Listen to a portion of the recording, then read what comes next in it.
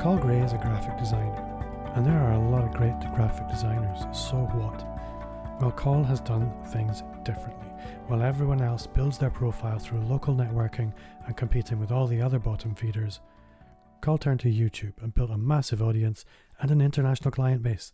And in this week's show, he tells us how he did it and how you can too. Hi there and welcome back to Amplify, the Digital Marketing Entrepreneurs Podcast. I'm Bob Gentle, and every Monday I'm joined by amazing people who share what makes their business work. If you're new, then take a second right now to subscribe so you don't miss new episodes.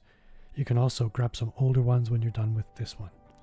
Don't forget to join our Facebook community. Just visit amplifyme.fm/insiders and you'll be taken right there. So welcome along and let's meet Col.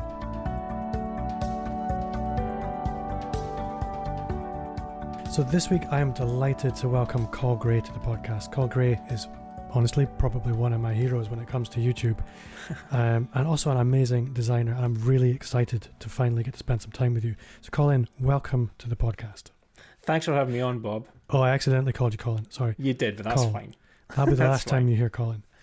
So Col, why don't you start just by telling us a little bit about who you are, where you are, and the kind of work you do. Okay, so yeah, I'm Col, which is short for Colin. I'm a graphic designer. I would probably say brand designer as well, brand strategist. I have a design agency called Pixels Inc., where I essentially specialize in logo design, but do things such as business cards, brochures, vehicle signage, all the things that basically visually represent your business or organization. I will take on board for you. And unlike most of my podcast guests, you live only an hour or so away from me. And I'm usually kind of strict that I try not to make this podcast parochial in the normal sense. But for me, I think you're such a standout case study that I refer to when I'm working with clients all the time. You don't know any of this, but it's true. Because there are lots of graphic designers. There are many, many graphic designers. Any of us, anybody listening, could walk out and find 10 graphic designers within 10 minutes if they tried to. But knowing a little bit about your story and the way you've built your business, you've done some really unusual things that have worked really, really well. And that's what I'd really like to spend some time playing with. I think the thing you're best known for is YouTube. So rather than me ramble on, why don't you just start telling us a little bit about the YouTube story? Why? Okay. Basically, around about 2014, 2015, I discovered this thing called content marketing through Chris Marr, who had the Content Marketing Academy. And I signed up to a masterclass with Chris, which was 6 months, learning about content marketing, inbound marketing. Because up to that point, I wasn't advertising, and I was doing some basic networking to try and get business. Most of my clients, I'd say 95% of my clients were in Dundee or the Dundee area, with a few maybe further afield up in your neck of the woods, Bob, in Aberdeen, and maybe one or two down in England. And that was my core audience. And like many graphic designers you've already mentioned, kind of to a penny. So I was in a big competitive market and needed to get work and wanted to kind of raise awareness. And I heard about this content marketing thing where I'm not a big salesy person. I find sales uncomfortable. I'm a designer. I'm not a salesman. And so this thing, content marketing, that was based on answering questions and being helpful and building trust and awareness through just being a helpful person, really aligned with my way of kind of wanting to attract clients and do business. And so the main thing, that we're kind of taught about content marketing was creating blog posts and writing blog posts on your website that answered the burning questions that people would have around, for me, around graphic design and branding. And I don't like writing. I find it difficult. I'm not a bad writer. People have said that they enjoyed the blogs that I'd written, but it wasn't a big thing for me. And there was two triggers that moved me into YouTube. The first trigger was I had a client come to me. Well, they weren't a client; they were a lead at that time, I suppose, and they wanted some help with some of their branding. And I'd asked them to send me a JPEG of their logo, which they said they would do, to give me a better idea of colours and things. And that logo never came through, and I never saw that client again. And about 4 or 5 weeks later, I bumped into them at a networking event, and they were actively avoiding me, and I was a bit concerned. I was like, oh, I've obviously done something wrong, or they found someone else, and they're a bit embarrassed to tell me. And I was fine with them finding someone else. That doesn't bother me. I don't expect to get every single job that comes my way. And so I went to speak to them, and it turns out that actually they just didn't understand what it was I'd asked for, and they were embarrassed to come back to me and say, actually, I don't know what a JPEG is.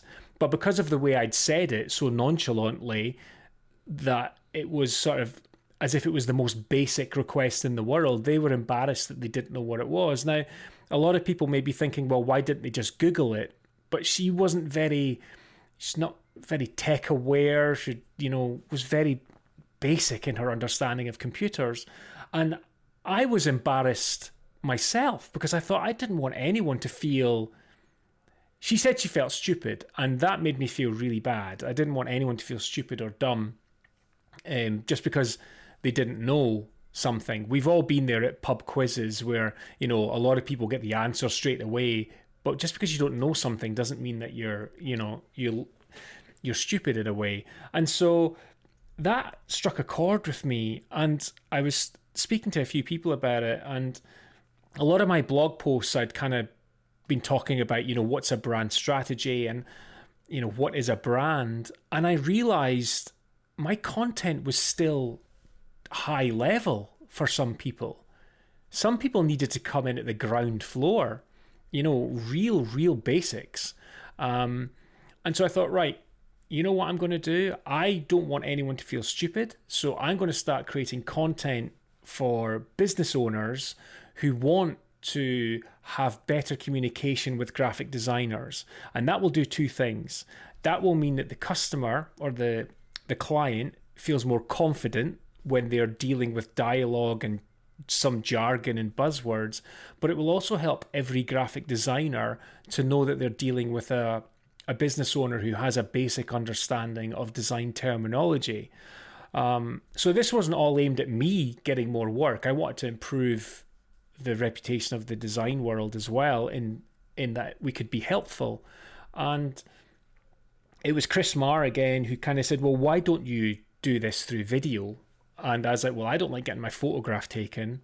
I don't like hearing my voice played back to me. I felt I sounded like Rab C. Nesbitt, if anyone remembers Rab C. Nesbitt. I never knew that I sounded so Scottish. And he went, and I was like, why though? Why should I do? There's a lot of people out there, a lot of designers with YouTube channels. The last thing we need is more noise. And Chris said a great thing, and it always sticks with me whenever I'm going to write a piece of content. He's like, yeah, there probably are a lot of people out there who've talked about what a JPEG is, but only you will do it in your voice and deliver it in the way that you'll deliver it. And people are attracted to content that resonates with them, and the way it's written resonates with them, and the way that the content is delivered resonates with them. So why don't you just give it a go? And I thought, you know what? I need to push myself out of my comfort zone here in order to help others. This isn't all about me anymore. This is about helping others. And so I did that. I pushed myself out of my comfort zone, and I recorded my first video, and I'd say it was the scariest thing I've ever done, but really it was equal to publishing my first written blog post, because you're opening yourself up to criticism. And the difference between writing and a video is that people can see you. they can see you and they can hear your real voice, and it's absolutely terrifying to do that. It absolutely is. I think one of the things that I mean, I'm very new in my YouTube career, but it was very similar with the podcast. But the video, it really does accentuate that experience of, well, we all compare ourselves to other people, and we never compare ourselves to people who are further behind or have more disadvantage. We only ever compare ourselves to the people who are much further ahead with much greater advantages. I'd agree with that. It's that saying, never judge your beginning by someone else's middle. Yes. But we are very good at doing that. Absolutely.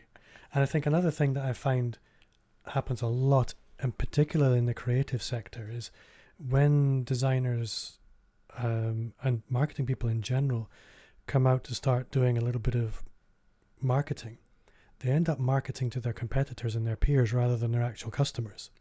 And they wonder why their content doesn't hit the mark. And you discovered that very early on, that as you said, it's surprising how foundational content needs to be in order for you to really effectively communicate, and for the audience that you really want to connect with it.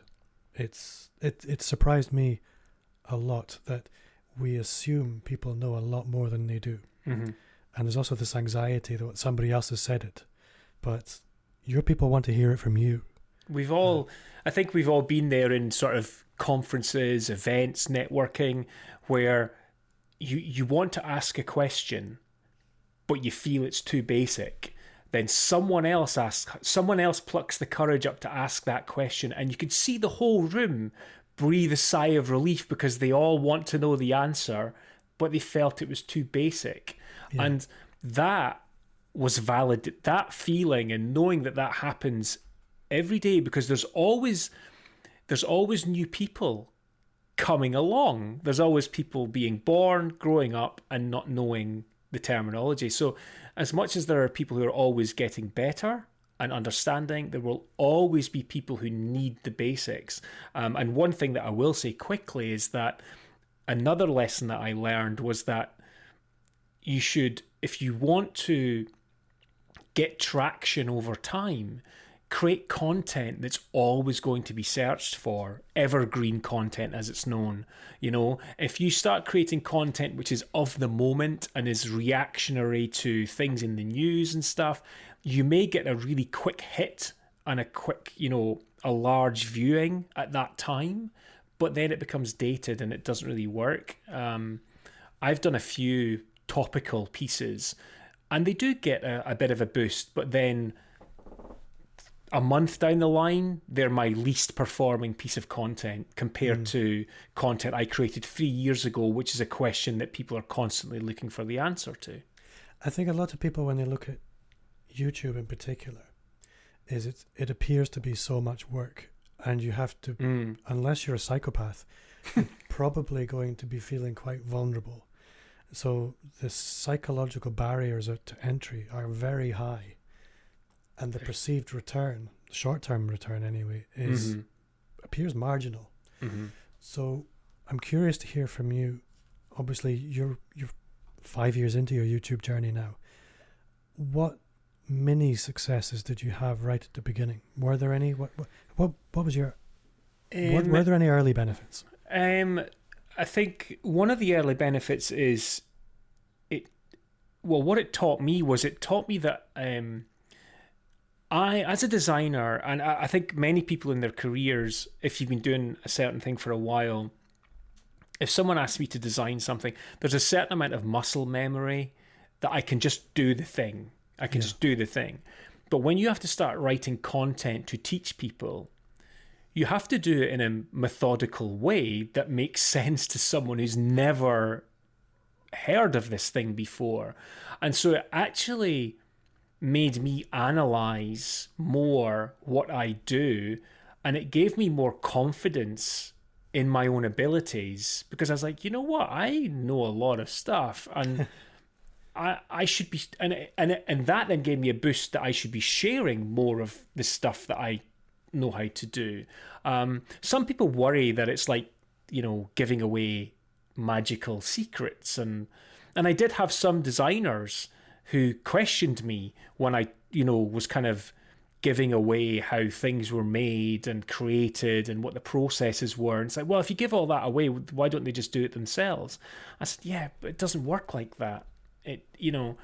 By opening up and showing people the processes, you're being, you're building trust because you're not hiding anything. It doesn't mean that they can go away and do it. It just means that what actually happened was they go, Col's showing us everything here.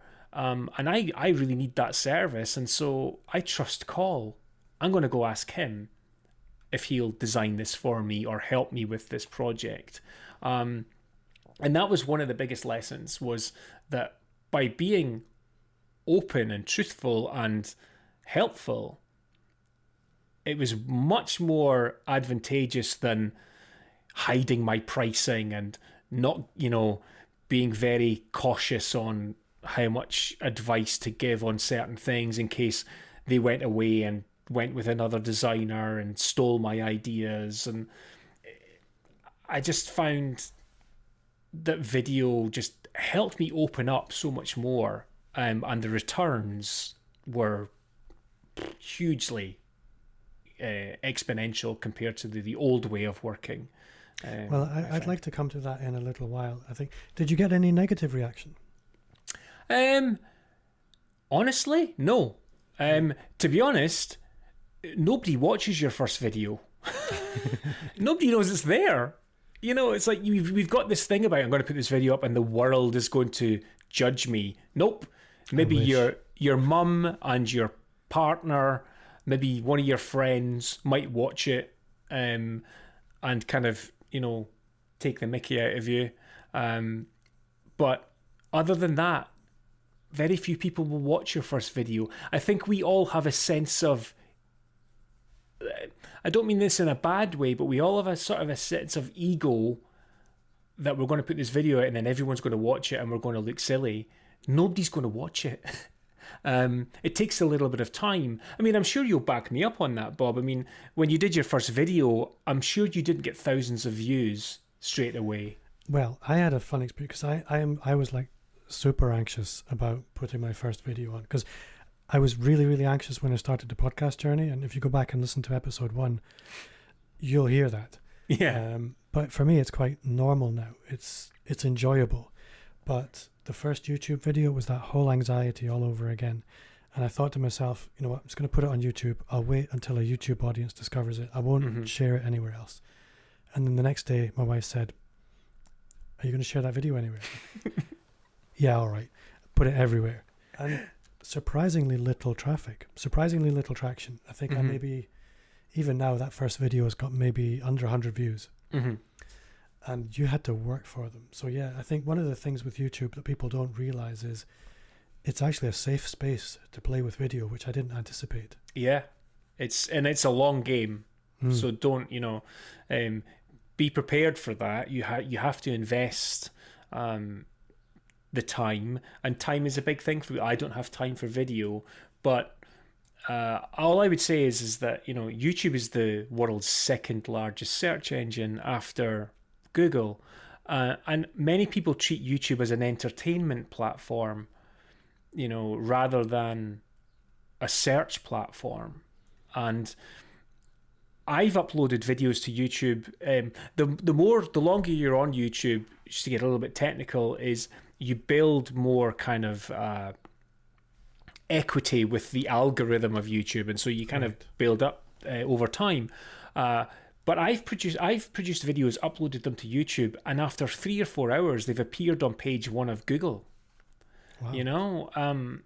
And I've got videos up there, and that's not going to Google and doing a search, then having to click on the videos tab, which is next to the shopping tab.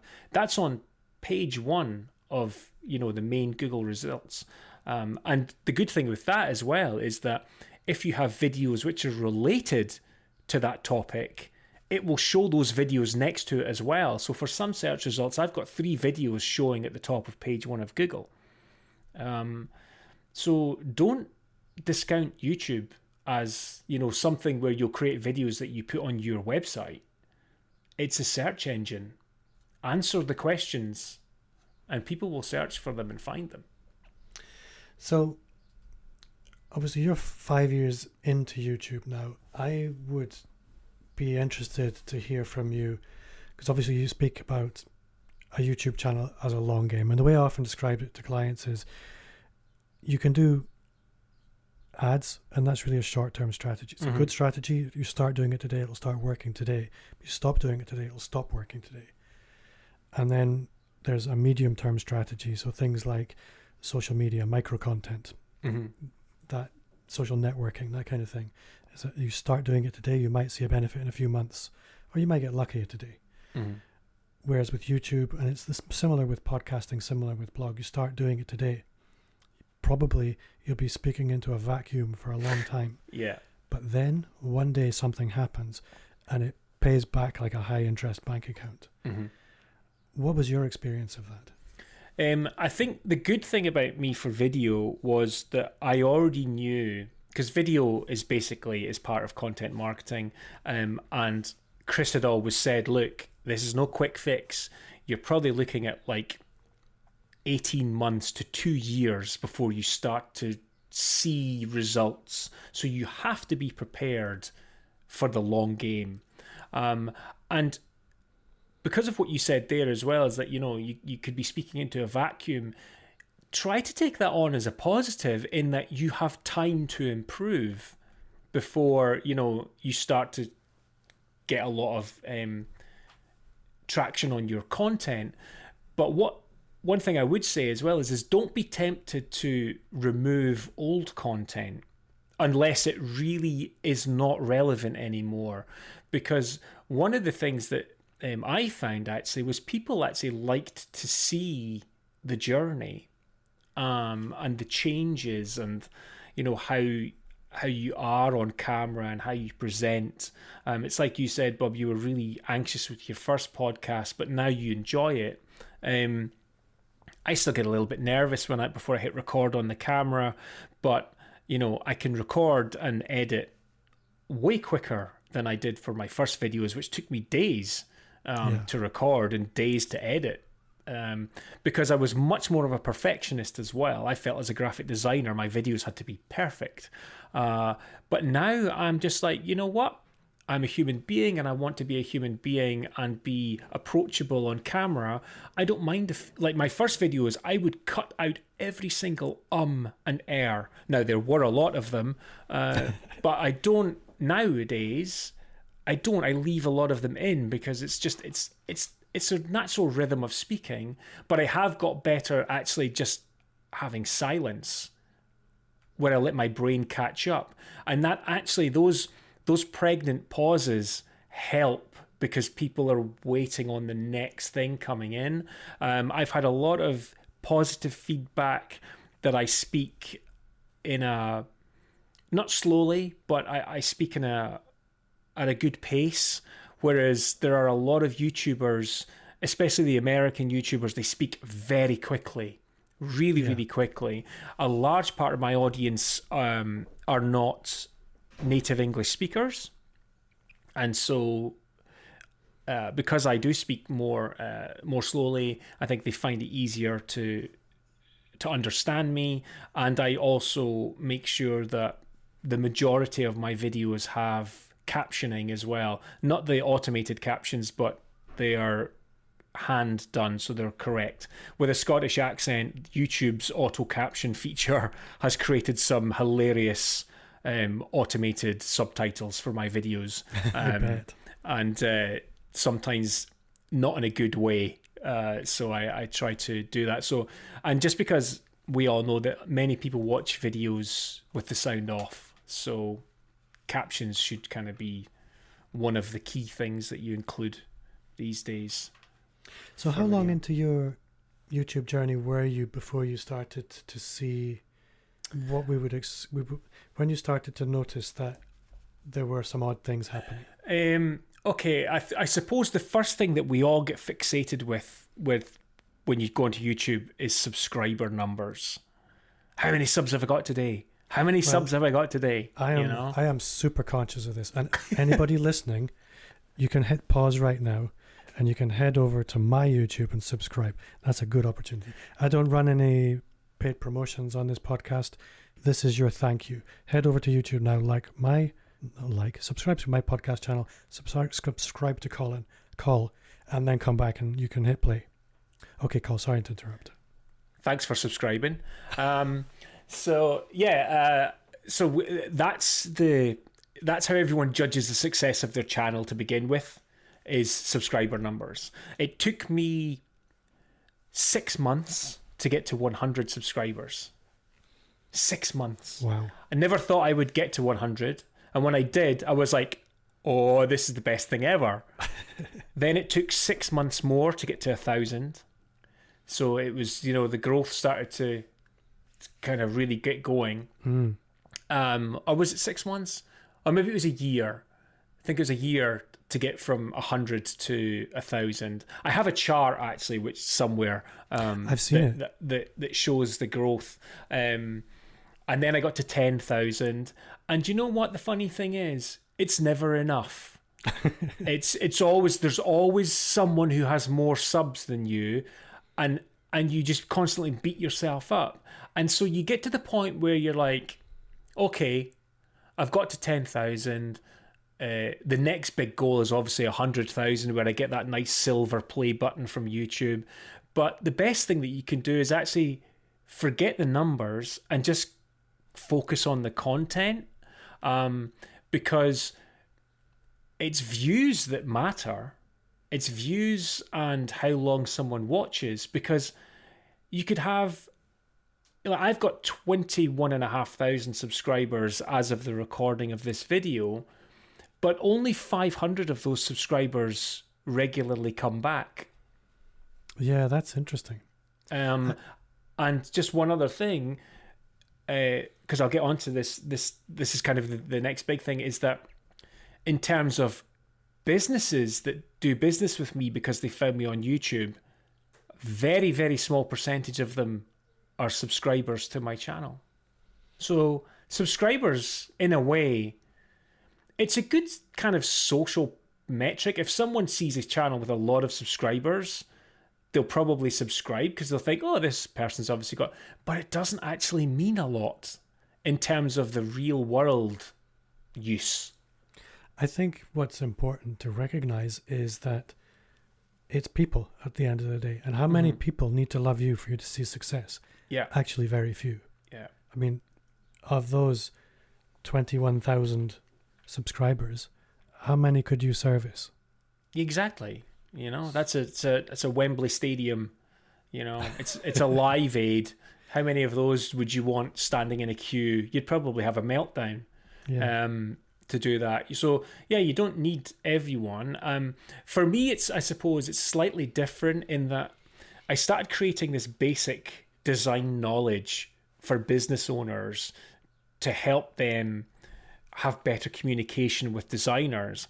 But there are also a lot of people out there who are on their journey to becoming designers who are watching my content for that reason as well. So I have the majority, I would say pretty much all of my subscribers are people who are interested in design or are designers. The ones who aren't subscribing are the people who are coming to me for work, because those tend to be business owners who are looking for, they have a question, they have a business problem, and they've done a Google search, they may have done a YouTube search, and they've found my content, they've got the answer, they've maybe watched a few more videos, and then they've contacted me. They have no need really to subscribe to my channel. Designers, on the other hand, know that I'll be creating content over time, and they will always be learning because they want to be designers. They will subscribe. So just to reiterate, don't get too fixated on subscribers. What I would say as well, though, is, and don't be tempted, because there is the option to hide your subscriber count. That actually has a negative effect on your channel from a lot of people who've done studies. If you hide your subscriber number, people wonder why. Why are you hiding that? There's no shame in having 23 subscribers or 2 subscribers. Everybody started at 0. Just keep creating great content, useful content, and people will subscribe. And so to go back to your question, so the subscriber numbers were kind of the first signal that people were enjoying my content. But the biggest signal to me was the day that I received an email from someone in America saying, "Hey, I've been watching your videos. I love your content. I love how you work. I'm starting a new business. I would like you to design my logo. How can I pay you?" That was it. And I remember thinking to myself, wow, I usually have to create a proposal, chase up a little bit, maybe haggle on the price a little bit to try and get them to come through. And I spoke to Chris Marr and said, I've just had someone say, how can I pay you? I want to work with you. They had one question, and that question was, do I have to pay VAT? Which I didn't know the answer to because I'd never had a client outside of the UK. So I spoke to my accountant and they said, nope, if they are entirely based outside of the UK, then they don't have to pay the 20% VAT, which was a good thing. That saved them a little bit of money. And I'd said to Chris, I said, this is the easiest win I've ever had. And Chris went, you've been creating YouTube videos for 18 months. You've worked hard for 18 months to win this job. You've not got it for nothing. And it's easy to forget that. I agree. I think one of the things that really stood out there was that when you start creating content, it's allowing you to build relationships at scale. And people want to do business with the people they know. Mm-hmm. And through reaching out through YouTube, the brain of the other person, as far as they're concerned, they know you. And I remember there are people, influencer type of people that you and I both follow. Everybody follows some of these people. Mm-hmm. And I remember when I started to meet them on a regular basis, it's a very strange experience. Yeah. Because I know them intimately. I know their children's names. I know what they do for fun. I know what books they're reading. They have no idea who I am. Yeah. And when that starts working in your favor, it's a magical thing. It is. I've got I had someone send me an email. I hope they don't mind. They sent me an email looking for some advice, and I'd said, yeah, I'll happily help. Here's a link. You can book in a call with me.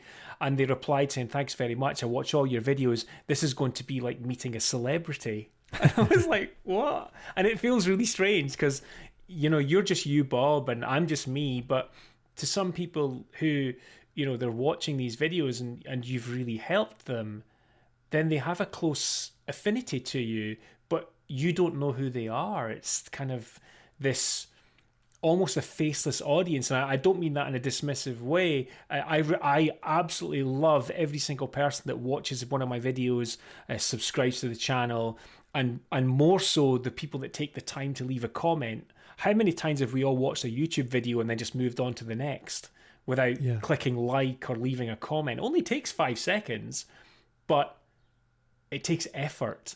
And so anyone that leaves a comment on my channel, I will make sure to thank them.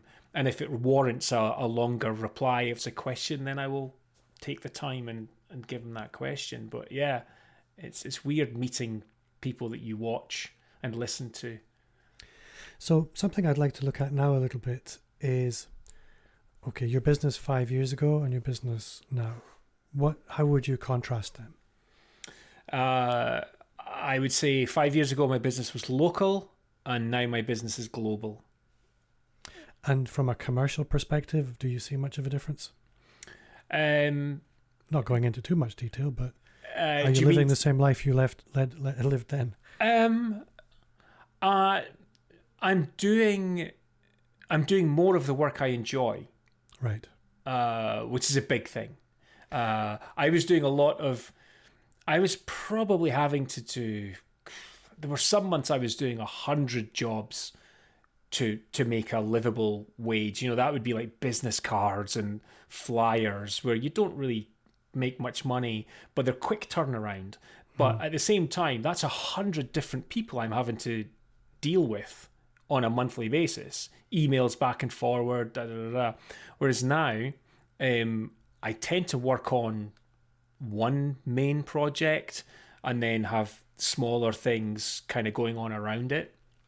So I give much more focus to my client, which means I can give more focus to the project, which means a better result. So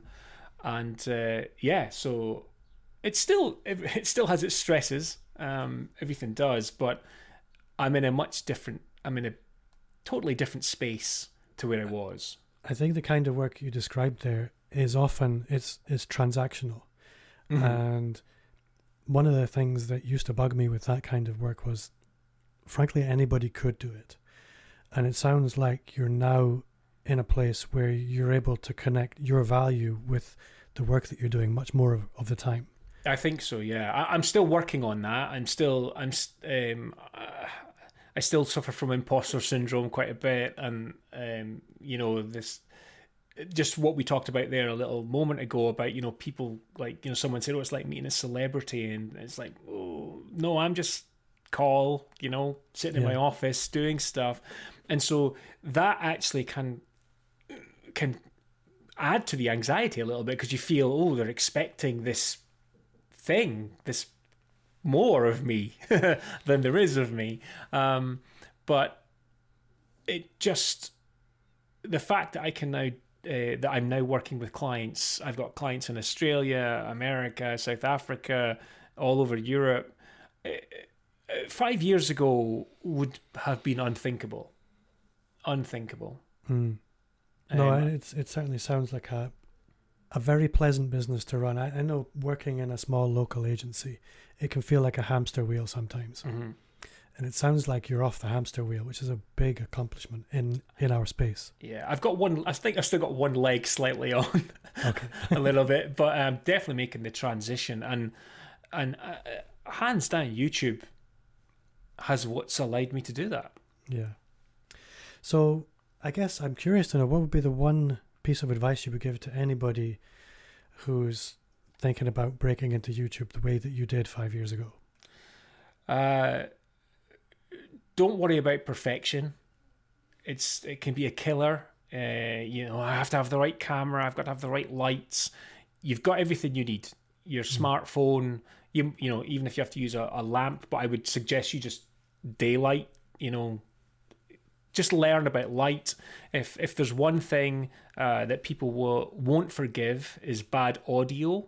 They'll forgive bad visuals, but audio is key. People just will not listen to bad audio, and you just have to do it. And as I know, there are people listening and they're going, I can't. It's too scary, and it is. It's scary. It is scary, but think about your closest competitor. If you're a business owner listening, or you work, think about them. Are they doing video? If they're not, you can get a really good head start on them. If they are, then you can't afford to be left behind. So there's you need to be involved in it. You do need to be involved in it. Just don't leave it too late. I think one thing I would add to that is that one of the things that I've discovered through the podcast, or one of the advantages that I've found through the podcast rather, and video is really only amplifying that, is that before content marketing, all you've got left to compete with is your website, your search ranking, and your ability to hustle and close a deal. Yeah. As soon as you start investing in this content marketing, personal branding, you start to separate yourself from your local competition in some significant ways. And also you start to insert yourself into a national and international market in a way that you just don't expect. Mm-hmm. So for me, that's been an additional benefit, as I no longer think in competition in the same way. Yeah, it definitely, you'll be surprised. I'm amazed at the opportunities that I'm sitting here being interviewed by yourself, Bob. Again, something I would never thought of 5 years ago. I've spoken on stages at conferences, would never have happened without YouTube and doing video.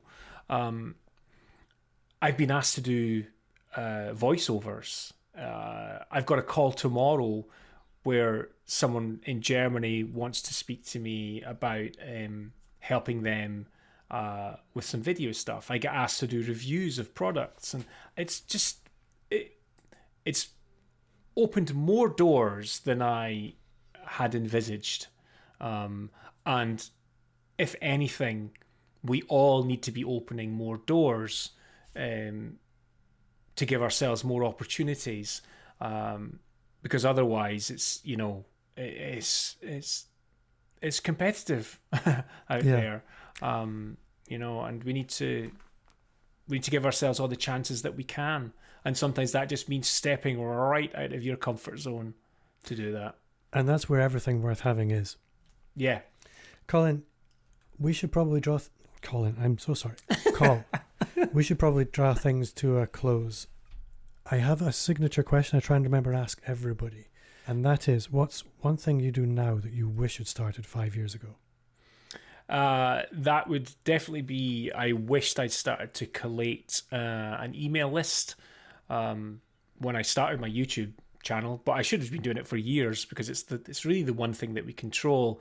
And I wish that I'd had that list, and at the end of every video I would say, hey, please remember to subscribe to my channel, and if you haven't done so already, subscribe to my email list, where you will get great brand and design advice free every month.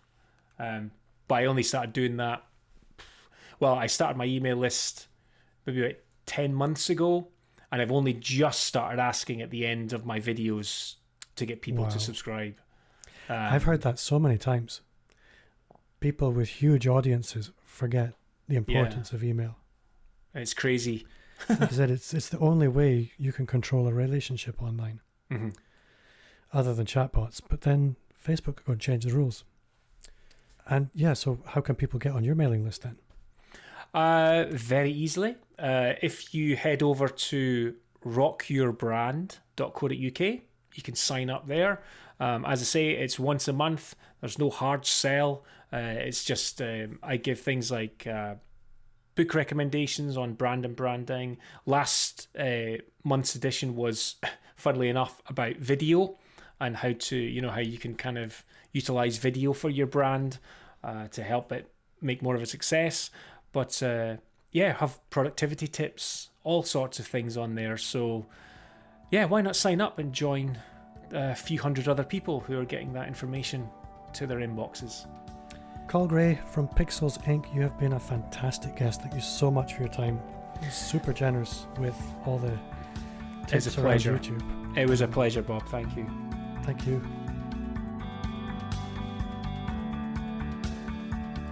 Like they always say, the best time to plant a tree was 20 years ago, and the second best time to plant a tree is right now. And if you think it's too late for YouTube, then think again. You don't need a massive audience to see success. Just a handful of the right people can do it. Before I go, just a quick reminder to subscribe, and again, if you haven't, join our Facebook group. You can find a link in the show notes at amplifyme.fm/insiders. I'd love to connect with you on social media, and you'll find me wherever you hang out. Just search at Bob Gentle, and if you do, message me, let me know so I can follow you back. And more than ever, I would appreciate your subscription on YouTube more than you can appreciate. YouTube is early days for me. I'm enjoying it.